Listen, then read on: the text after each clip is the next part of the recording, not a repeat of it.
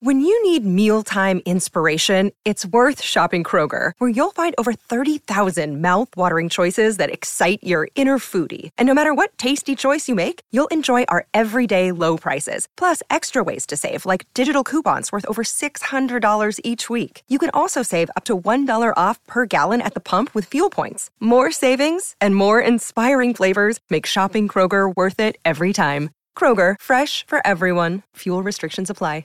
Another day is here, and you're ready for it. What to wear? Check. Breakfast, lunch, and dinner? Check. Planning for what's next and how to save for it?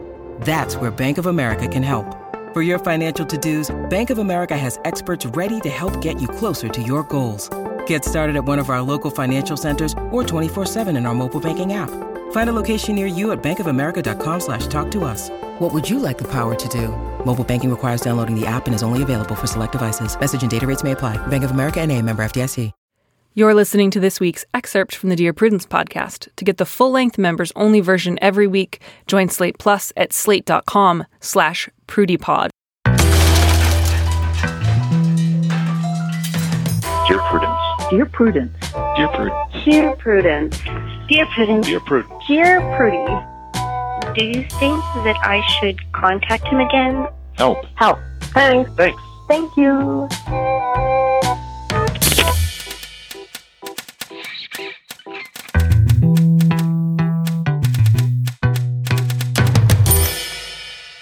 Welcome back to the Dear Prudence Show once again, and as always, I am your host, Mallory Ortberg, also known as Dear Prudence. I want to talk about the worst thing that can possibly happen to you, which is that someone could get mad at you while you were driving. If you are anything like me, and you are all exactly like me, that's why you listen to this show, that's why we connect, that's why this works. The worst thing that you can think of is that somebody in public would not like you or would think badly of you, even for a moment, especially if you are driving and you can't stop and take them in your arms and explain to them that you are a beautiful flower that requires nurturing and hugs. So I live in fear of first of all, I live in fear, full stop. I live in fear of doing anything that would upset a pedestrian, much less harming a pedestrian. I try very hard to drive as safely as possible. And every once in a while, I will worry because I will drive past a crosswalk. And then after I have gone through the crosswalk, someone will walk up and cross the street. And I worry they think that I did something wrong by driving through, even though they weren't there. So I will look in my rearview mirror to see if they are looking at me. They're not. No one is thinking about me that much, but I live in fear of that every day. And I realized this afternoon I was doing it again, and I realized that what I'm worried about is a story that I heard from a friend of mine that terrifies me every time I get in the car, which is that he was merging onto the freeway and without realizing it, cut somebody off. And then that driver, veered out of the lane quite quickly, pulled up alongside of him, rolled down his window, and gave him a thumbs down, which is so much more painful than flipping somebody off. Like just the idea that a stranger would look at you and say, you know what? Thumbs down to you today. It just fills me with terror and anxiety. I don't ever want that to happen to me. I frankly would appreciate it if every time I left the house, people just handed me business cards that said, you're doing okay. I don't think that's too much to ask of the world. I don't think that's an inappropriate or excessive need. And I'd really appreciate it if you would all just start giving me thumbs up in public. So that's my request to all of you. I'd like you to start executing that request immediately. Thank you for your time. Okay, and with that, I'd love to welcome Jasmine Sanders to the studio. She is a writer. She is based in Chicago. She probably never gets a thumbs down from strangers when she's out in public. Jasmine, welcome to the show. Thank you. Do you two live in fear of the disapproval of strangers, or do you have a more fully articulated sense of self? I'm usually the stranger that gives people the thumbs down. So, oh, you're wonderful. Congratulations. That must feel really good. It does. I'm the judgmental person that other people are afraid of. So no. It's wonderful. I that makes me really happy for you, and I just want to wish you a lot of joy in that. Thank you. Thank you. I actually am so glad that you mentioned that, because I was back on Twitter last night just scrolling through your timeline, as I periodically do, because it fills me with joy. And you were on this little bit of a tear about the idea of shame. And I was so interested in it because I'm so interested in the way that we talk about shame. And sometimes the way in which we can be quick to say shame is the worst thing that can happen and we should never feel it. I don't know if you remember that kind of thread that you were on, but you sort of talked about how it feels like there's a lot of ways in which it seems like feminism, particularly like mainstream white feminism, seems really eager to just get rid of or eradicate the idea of shame, and that you have a lot of feelings about that. Yes. And since it's my show, I kind of wanted to make you talk about it, if you don't mind. For sure. So that tweet in particular was in response to someone who had asked, just one of those like lifestyle threads, how do you feel about abortion? And I said, pro-choice till I die, but I feel really complex about getting an abortion myself.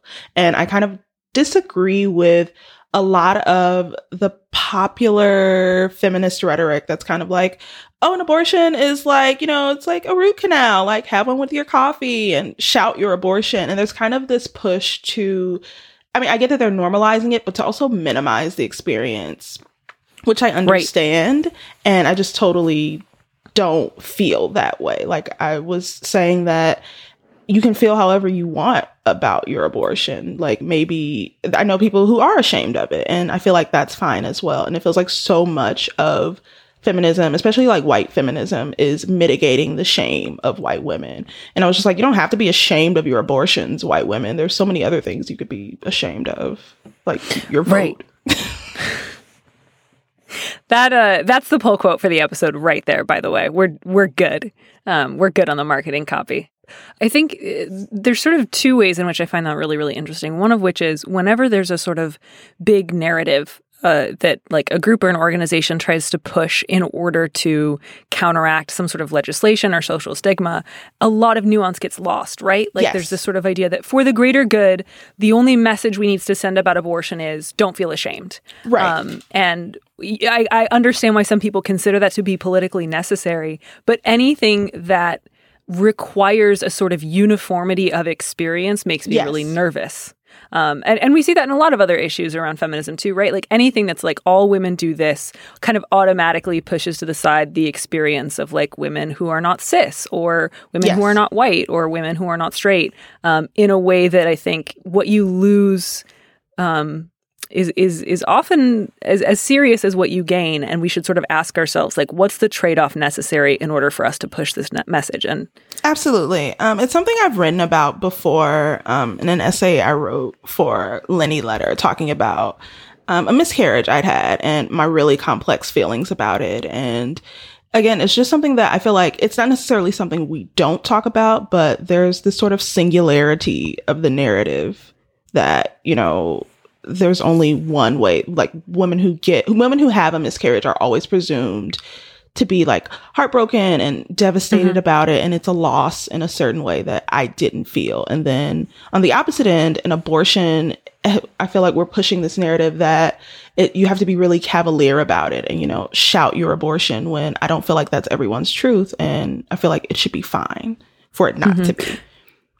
And the sort of bigger question behind that, right, is like, what's the purpose of shame? Can shame ever be useful? Can shame ever be anything other than supremely damaging? Is shame something that we should seek to eradicate in all aspects of our life? Or are there ways in which shame is necessary? And I definitely come down on the side of there are types of shame, that I think are deeply damaging and have more to do with control and forcing other people to conform to something than anything else. And that sort of shame is absolutely not useful, not helpful, something that we should push back against. And that there are other types of shame that I think are okay. Like it is okay to feel shame about something sometimes and to say, I don't feel good about this. I'm not happy about it. I'm not proud about it. And that's okay. This feeling won't kill me. And I can experience it and figure out how I want to process it. Yes, absolutely. Well, with that in mind, I'd love to jump into some of these questions, each one of which is just like a beautiful diamond of a doozy.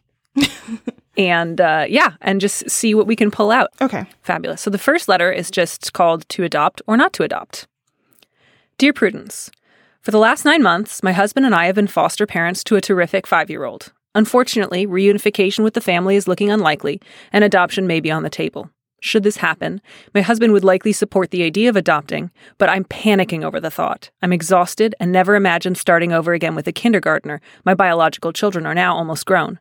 This dilemma is causing me enormous amounts of stress and anxiety. My relationship has suffered, and I honestly don't feel maternal in the way that I hoped that I would. I'm worried I will have traumatized everyone in getting involved in this. My family, myself, this little girl. I know intellectually that I did a good thing by agreeing to foster, but now I feel terrible at the thought of being yet another loss to this child. How do I reconcile this guilt? I have no idea if the time comes how we'll be able to explain why she can't stay with us. Even my extended family is expecting us to adopt. I'm worried that if I try to make this work, I'll become even more depressed. Woof. Yeah. I think there's so much to address here.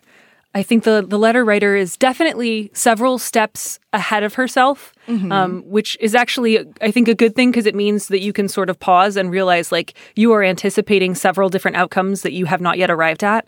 But I think the thing that I really want to look at first is that sentence, I know intellectually I did a good thing by agreeing to foster. Yeah. I kind of want to challenge that. I feel like there's a lot of language around fostering and adoption that has to do with this sort of like self-rewarding process for doing a good deed. Right. And I just don't think that that's a healthy way to think about children. I don't either. Like when someone has biological children, no one says like, wow, you've done a really selfless thing. I mean, people will acknowledge ways in which parenting requires selflessness and self-sacrifice, but there's not that sort of language of, wow, you've really done a good deed, and the implication that they should be grateful, and whatever you choose to offer this person is sort of above and beyond. Right. And I just don't think that's how you should think about fostering or adopting. I think you should not think of it as some good deed that you did. I think you should think of it in terms of this child has a need that you are attempting to fulfill. This child is owed more than what she has already received from her family of origin, from the system, from the people around her. And that's really important. So she's not like a favor you did to the world. She's not an act of altruism that you've committed. And that's not to say that like you're giving yourself a parade. I just want you to think about that in another way. Not like I did a good deed and I don't want to do more, so I should just be able to let myself off the hook. I don't think that's how you should think about this child. I agree. I feel like that stuck out to me too, reading it, the idea. And I feel like a lot of her agonizing over the decision is because she wants to do the thing that makes her a good person. You know what I mean? As opposed to the thing that may be best for the child in the end, as well as for herself. Right. And yeah, that'll be helpful to you as you make your decision. Like if you're worried about, I'll either be a good person, adopt this child and be sad, or I'll be a bad person but happy, I think that is setting yourself up for failure. And I think you should, again, like you said, continue to think of this as what's right for this girl.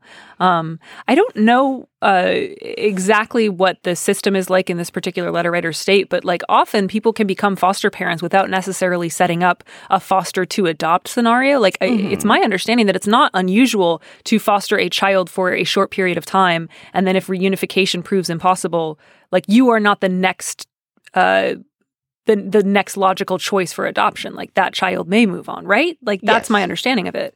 Yes.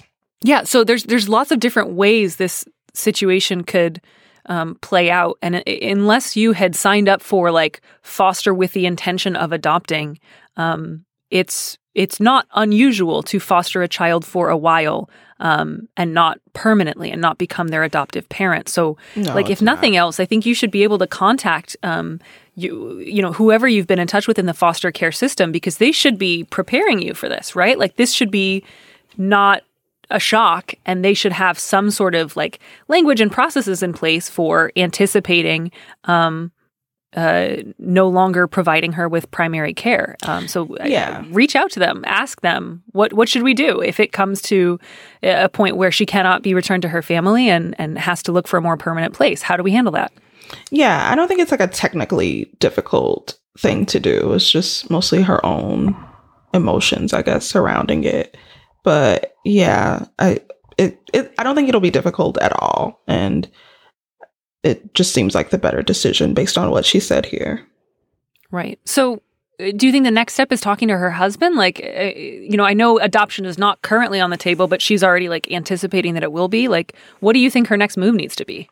Yeah, I think her next move definitely needs to be talking to her husband and sort of proceeding from there.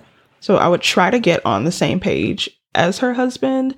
And it's kind of one of those things where if one of you says no, then the decision is automatically no. You know what I mean? Like, I don't think you can proceed or you should proceed with one of you being into it or one of you being all for it and the other one not.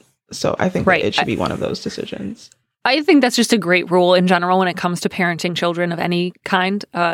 If it's not a unanimous vote, the answer is no. The no's carry the day. Yes, I agree. Yeah, and you know, it may be that your husband would like to consider adoption, but like it may be that when you say like, "Hey, I feel like our relationship has suffered. I'm feeling exhausted and overwhelmed," he will say, "You know, I'm glad you said something because I'm feeling that too. And as much as I wish we could provide her with a permanent home, I'm also aware that the kind of home we would be providing her with would not be a healthy one. It would be one full of resentment and unspoken expectations and a sense of being drained." Yeah, and I don't want to presume to like know your relationship or your husband, but like women shoulder the majority of the childcare responsibilities anyway. So it really should, like, if she's not for it, then I feel like A, that's fair, and then B, like that's it. Like that's the decision. Yeah, I would say it's okay to not want to parent someone. It's okay to say, I am not able to like raise a child from 5 to 18 again after having already gone through that. Right. It's not as if you had promised to adopt her and are now going back on your word. Like you have fulfilled your commitment to this child by being like a stable and loving foster parent to her. Yes. And if like what needs to happen next is that she is placed in a more permanent situation that's not you. You have not failed. You have not like gone back on your word. Don't think of it in terms of I'm another loss for her. Think of it in terms of I was able to provide her with a stable, loving home for 9 months, which is not the same thing as having like a stable, reliable, permanent family situation. Like you don't have to try to paint this as rosier than it is, but like, you know, you did something that was useful. And if you don't think you can do it again, don't do it again because you're not like, don't go out there cruising for brownie points by fostering kids when you kind of don't feel up for it. Like, you know, find another way to feel good about yourself. Yeah, I agree. Yeah. Yeah, I just focus on you're worried you're going to become more depressed. Like, don't do that to yourself. Don't put yourself in that situation.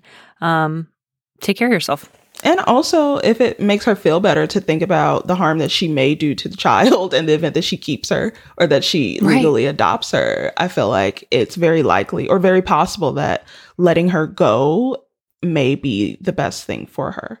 Right. And sometimes there's situations where you just have to acknowledge this is not an ideal situation and I can't fix it. And that's okay. And that needs to be okay. Because otherwise I would be like this depressed, resentful, sad parent who felt like they could never talk about how they were really feeling. And that would not be good for her. Agree. With Lucky Land Slots, you can get lucky just about anywhere. Dearly beloved, we are gathered here today to... Has anyone seen the bride and groom? Sorry, we're here. We were getting lucky in the limo and we lost track of time. No, Lucky Land Casino, with cash prizes that add up quicker than a guest registry. In that case, I pronounce you lucky. Play for free at LuckyLandSlots.com. Daily bonuses are waiting. No purchase necessary. Void where prohibited by law. 18+. Terms and conditions apply. See website for details. All right. I'm going to go ahead and take this next letter, which is my about partner's supporting queer friends. Divorced. Supposedly. Dear Prudence. Yeah, that's the correct sound. I've made many friends in the past year who are kind, sweet, and smart, but also on the LGBT spectrum, a choice I do not personally approve of due to my religious beliefs. However, I understand that this is their choice and nothing I say will change them, and frankly, it's not my business, that they still deserve my respect, and I will treat them like any other friend. But is it wrong to listen to them discuss their sexuality, give them advice that doesn't try to convert them, and pretend that I agree to their choice while secretly disapproving of their decisions? I do this with all my friends who make choices I disapprove of, for example, promiscuity, alcohol, drugs. But is it morally wrong or deceptive to pretend I support their choices when I don't? Just to be clear, I would never talk about anyone behind their backs. I don't believe in that sort of cruelty. This letter is amazing. I don't know that I've ever gotten a letter from somebody who was religiously Mormon? conservative. I'm not sure what religion, but like religiously conservative in such a way that they didn't approve of somebody being queer, but who wasn't just like saying once I disapprove and I'm not going to talk about it, but is like actively pretending to be affirming and is like this is kind of beautiful in a very, very weird way. Like, I guess good for you. Yeah. Yeah, this person's like pure. She doesn't approve, or they don't approve of like alcohol, promiscuity, drugs, queerness. Yeah, no. I mean, is it deceptive? Yes. Is it wrong? Not necessarily, right? Like you asked those two questions, and I'm going to have to go with like 6 of one, half a dozen of the other. That's not the correct use of that phrase, but like, yeah, it is deceptive. It's also kind and respectful. So I guess go for it, frankly. Yeah. I say go for it. What about you? What are your thoughts? What are your feelings? How you feel about this? I don't know. I'm wondering how many, like, this person isn't even 2-faced. She's like 3-faced. Like, how long can you keep up this charade of, I'm not going to say it to your face, but inside I secretly hate your decisions. So can you imagine like on your deathbed if your friend who'd like really been there for you through a lot of like difficult breakups and relationship quandaries, and then they were like, as they were dying, like, by the way, I never thought this was okay. Yeah, it's really strange. I'm wondering. Yeah. Here's what I'm wondering. If this person is pretty young, and possibly in their freshman year of college, they just said, I've made many friends in the last year who are on the LGBT spectrum, which I don't think, whatever, that's an interesting phrase, but sure. And I'm kind of wondering, like, is this your first year of college? Is this the first time in your life that you're like meeting gay and bi and trans people? And it's sort of just getting to a point where you're like, I still want to hold on to these like old ideals, but I also really care about these friends, and I know that it won't make them feel loved or change anything if I let them know that I disapprove. And this is maybe the first step in like slowly realizing, oh, they're actually doing okay. I decided that this person is Amish. And they're on, is it like Rumspringa? Like the thing oh my goodness. They're allowed to like leave the Amish colony. I believe that that's the name, yeah? Yeah, and then that's just what I've decided. So, okay. Yeah, is it wrong to listen? Answering the question, is it wrong? I don't think it's technically wrong, but I also think that may make you really miserable eventually if it doesn't just change your mind.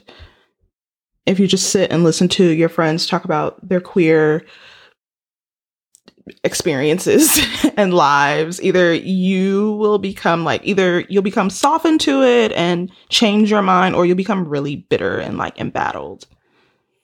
So I feel like that's the two ways it could go. I'm not sure where this might lead. I'm sure it could lead in a number of different directions. I think the main point that I think is important to make here is like, is it wrong to recognize that my religious beliefs and my religious choices do not apply to people who are not members of my religion? And the answer to that is absolutely not. Like, that's a very wonderful distinction that you seem to have been able to grasp, which is that like your particular commitment to your particular religion affects only you. And that it would be inappropriate and unreasonable and, like, frankly, undemocratic for you to try to apply the standards of your interpretation of your religion to people who have not joined your religion, who are not members. So in that sense, like, it's not like deception isn't the word I would use. I would not encourage you to think of it in terms of, I'm deceiving them because I'm not telling them my true thoughts. Like, unless you are pretending not to be a member of the religion you are a member of, which I doubt that you're doing. Like, all you're doing is knowing these are the standards that I hold myself to. I cannot police the world. I'm going to give advice to other people based on their values and not mine, unless they specifically ask, like, what would you do in this situation? Or what do you believe is the best choice? Like, if they're just saying, what do you think I should do? And you're thinking, well, based on the fact that you are not a member of my religion and that your values are as follows, you know, you'd probably experience the most happiness doing this. Like, that's not deceptive. That's just like acknowledging that they're not the same as you and they don't have the same goals or aims. Yeah, I agree. Well, I find this letter a little more charming than I thought I was going to. I kind of anticipated getting really like heated up. And I actually think it's weirdly sweet. I mean, I hope that you eventually come to affirm your queer friend's queerness, but like in the interim, this is pretty nice. Yeah, it is cute. Yeah, and congratulations on not talking about people behind their backs, except for when you write to advice columnists. But you're keeping it vague, so I think it's totally okay. Oh, yeah. She doesn't, or they don't talk about people behind their backs. That's really honorable. I know. I admire that tremendously. So I think they're doing pretty good. They're doing all right. I have saved my favorite letter for last. And I want you to read it. And I'm so excited. I'm going to stop prefacing this. Just go for it. The subject is evil toys. This is going to sound like a silly problem, but it's really starting to wear on me. My wife has always been a do-it-yourselfer. She likes taking on projects. It's usually great. We've saved tons of money on contractors over the years. She paints, she files, there's even a little plumbing. Last fall, we had a little girl. She's happy and healthy. My wife, like many first-time parents, went a little overboard into the natural parenting. She makes all of our daughter's baby food and clothes. Everything is organic and ethically sourced. I'm not really sure what that means. This seems to be exhausting, but she never complains, and it seems important to her. The issue is the toys. My wife is convinced that every children's toy comes from China, is made in a sweatshop by child laborers, and is covered in lead paint. She will not let our daughter play with any store-bought toys. Not wanting to deprive her of toys, she has started making them. We've got a set of handmade blocks, a handful of stuffed animals, and a plush doll. It's the doll that's the issue. Our daughter loves it, but it's the creepiest thing I've ever seen. My wife, in her exhausted state, did not do the best job with its face, and it looks a little, well, homicidal. We co-sleep, and I spend many a wakeful night with that creepy thing staring at me. My daughter loves it, and my wife is beyond exhausted, so I can't even gently mention anything critical to her. What do I do? First of all, you send us a picture of the doll.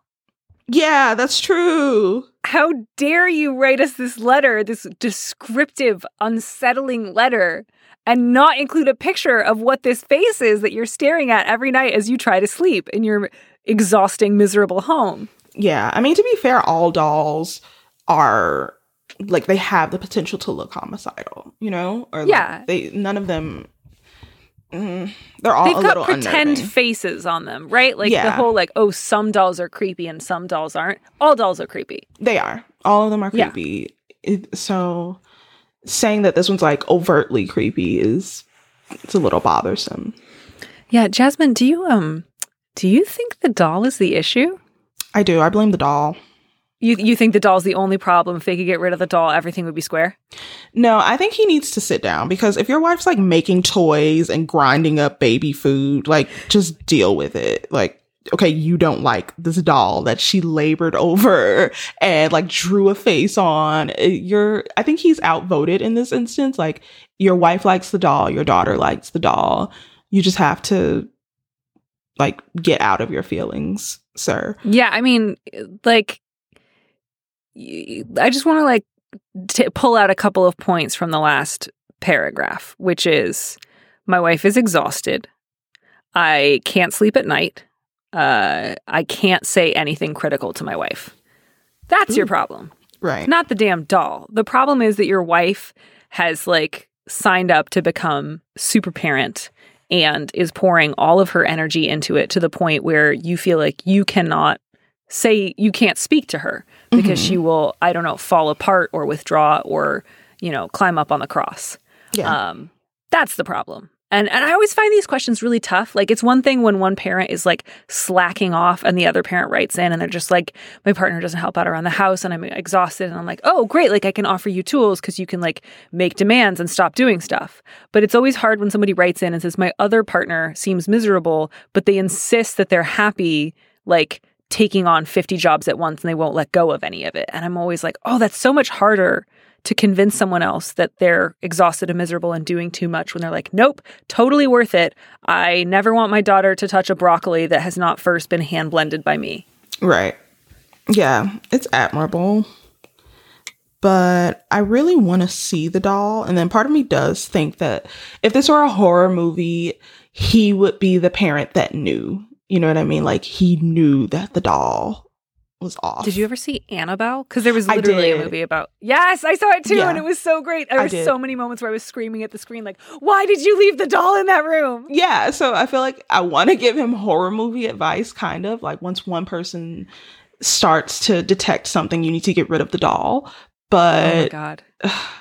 Start, like, moving it and putting it in weird places in the house so that you can convince your wife that it's also haunted? Yeah. Or it may be. We don't know that it isn't.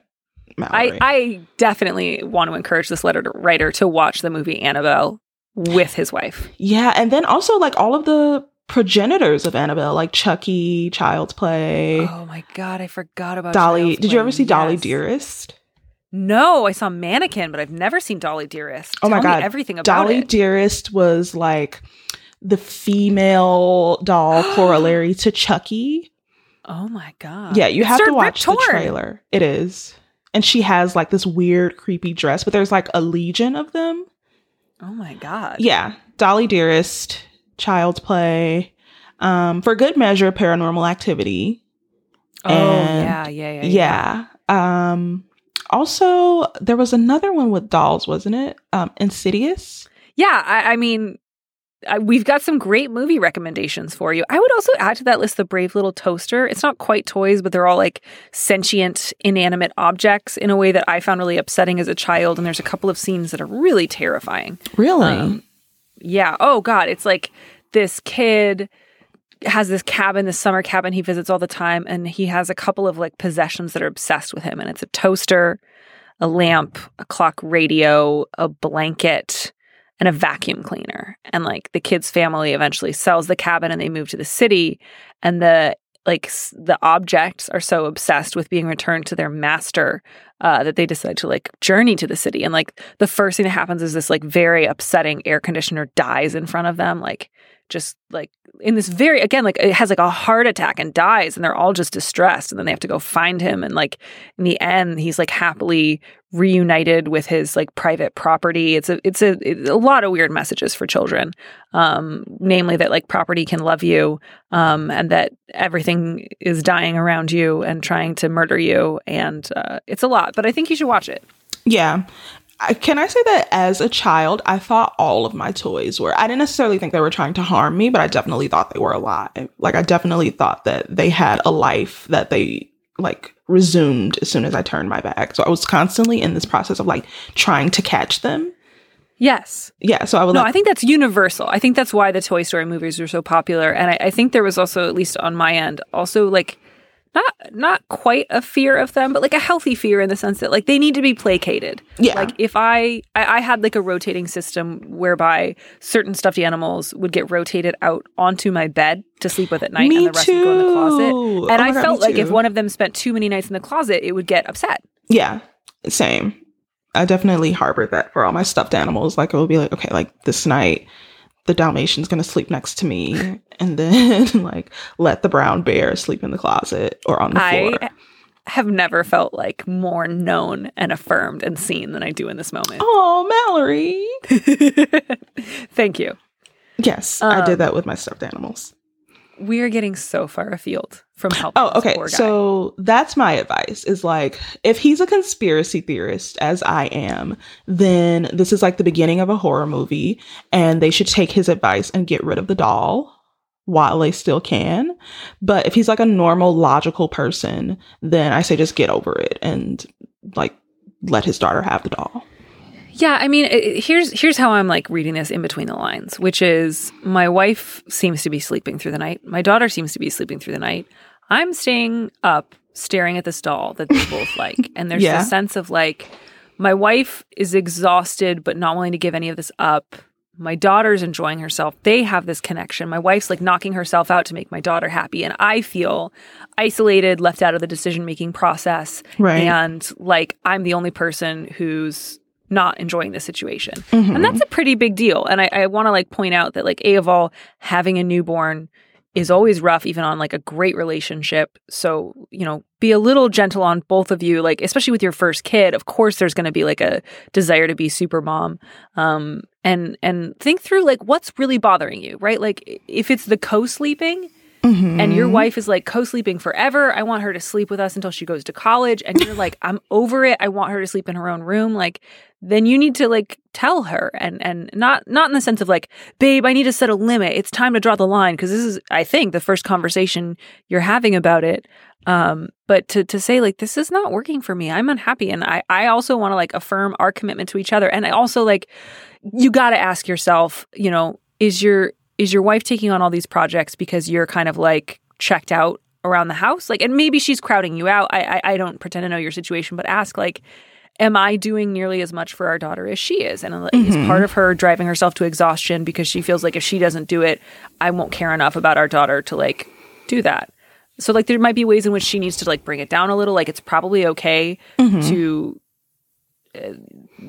like touch a toy that came from a store. Yeah. And it's also okay for her to say like, I really feel strongly about our daughter eating organic food. And you can just be like, fine, like great. Yeah. Let's do it. That's true. But yeah, figure out what's not working and then talk to your wife. And you say like, you can't even gently mention anything critical to her. That sucks. But I can tell you the worst response you could have to that is never say anything critical to her and then stay up sleepless night after sleepless night and get resentful. Because that's when shit really hits the fan. And so like have this conversation out of the house, have it when you're not like sleep deprived, maybe get somebody to look after your baby for a couple of hours and just say like, these things are hard for me and I've been scared to talk to you about it because I feel like I'm afraid of your reaction. And like, if she has a tough time, like let her have an emotional response, let her tell her how you feel and like just say like, I want to be a team. My goal is for the two of us to feel united, not divided by our kid.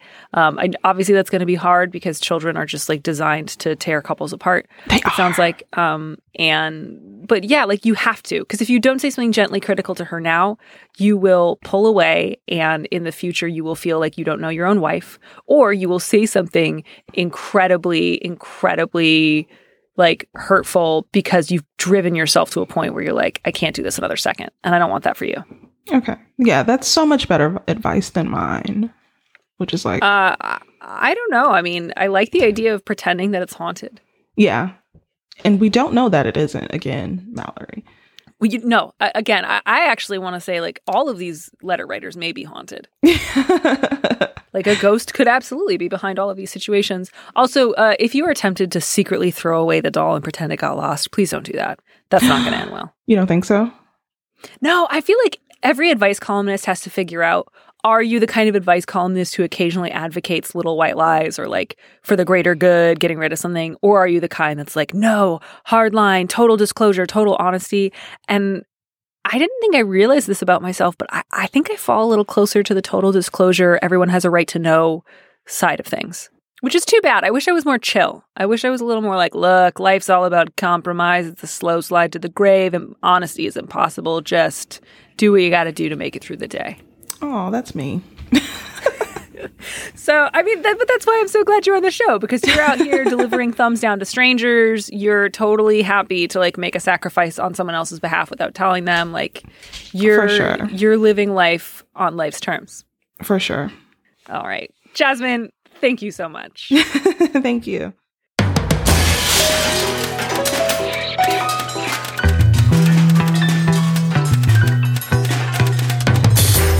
If you or someone you love believes that there is a doll in your home that may be haunted, possessed, or otherwise infernally implicated, please send a picture and a brief description to prudencepodcast@gmail.com. That's prudencepodcast@gmail.com. Frankly, I just want more ghost questions now. I just realized I get no supernaturally themed questions on this show. Occasionally I'll get one from someone who wants to know how to talk about prayer. That's as close as we've ever gotten to I'm worried about a ghost, or, you know, someone from beyond the grave is trying to contact me. And I am down to adjudicate those questions, you guys. So, you know, if you've got some sort of question that you cannot explain, some shit's going down on the astral plane, please give me a call. I have seen exactly 1 1/2 episodes of The X-Files, so I feel eminently qualified to deal with all these issues, and I want to hear from you. Thanks for listening to Dear Prudence. Our producer is Audrey Dilling. Our theme music was composed by Robin Hilton. Steve Lichtai is the executive producer of Slate Podcasts, and Andy Bowers is the chief content officer of Panoply. Remember, you can always hear more Prudence by joining Slate Plus. Go to slate.com/plus to sign up. If you like this show, please go to iTunes and write us a review.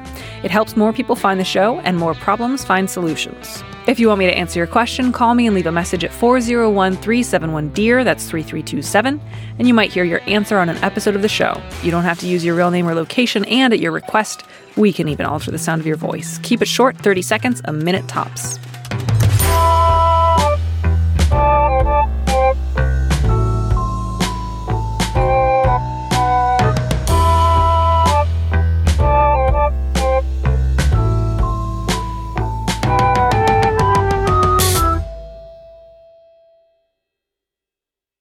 Judy was boring. Hello. Then Judy discovered ChumbaCasino.com. It's my little escape. Now Judy's the life of the party. Oh, baby, mama's bringing home the bacon. Whoa, take it easy, Judy. The Chumba life is for everybody. So go to ChumbaCasino.com and play over 100 casino-style games. Join today and play for free for your chance to redeem some serious prizes. ChumbaCasino.com. No purchase necessary. Void where prohibited by law. 18+ terms and conditions apply. See website for details.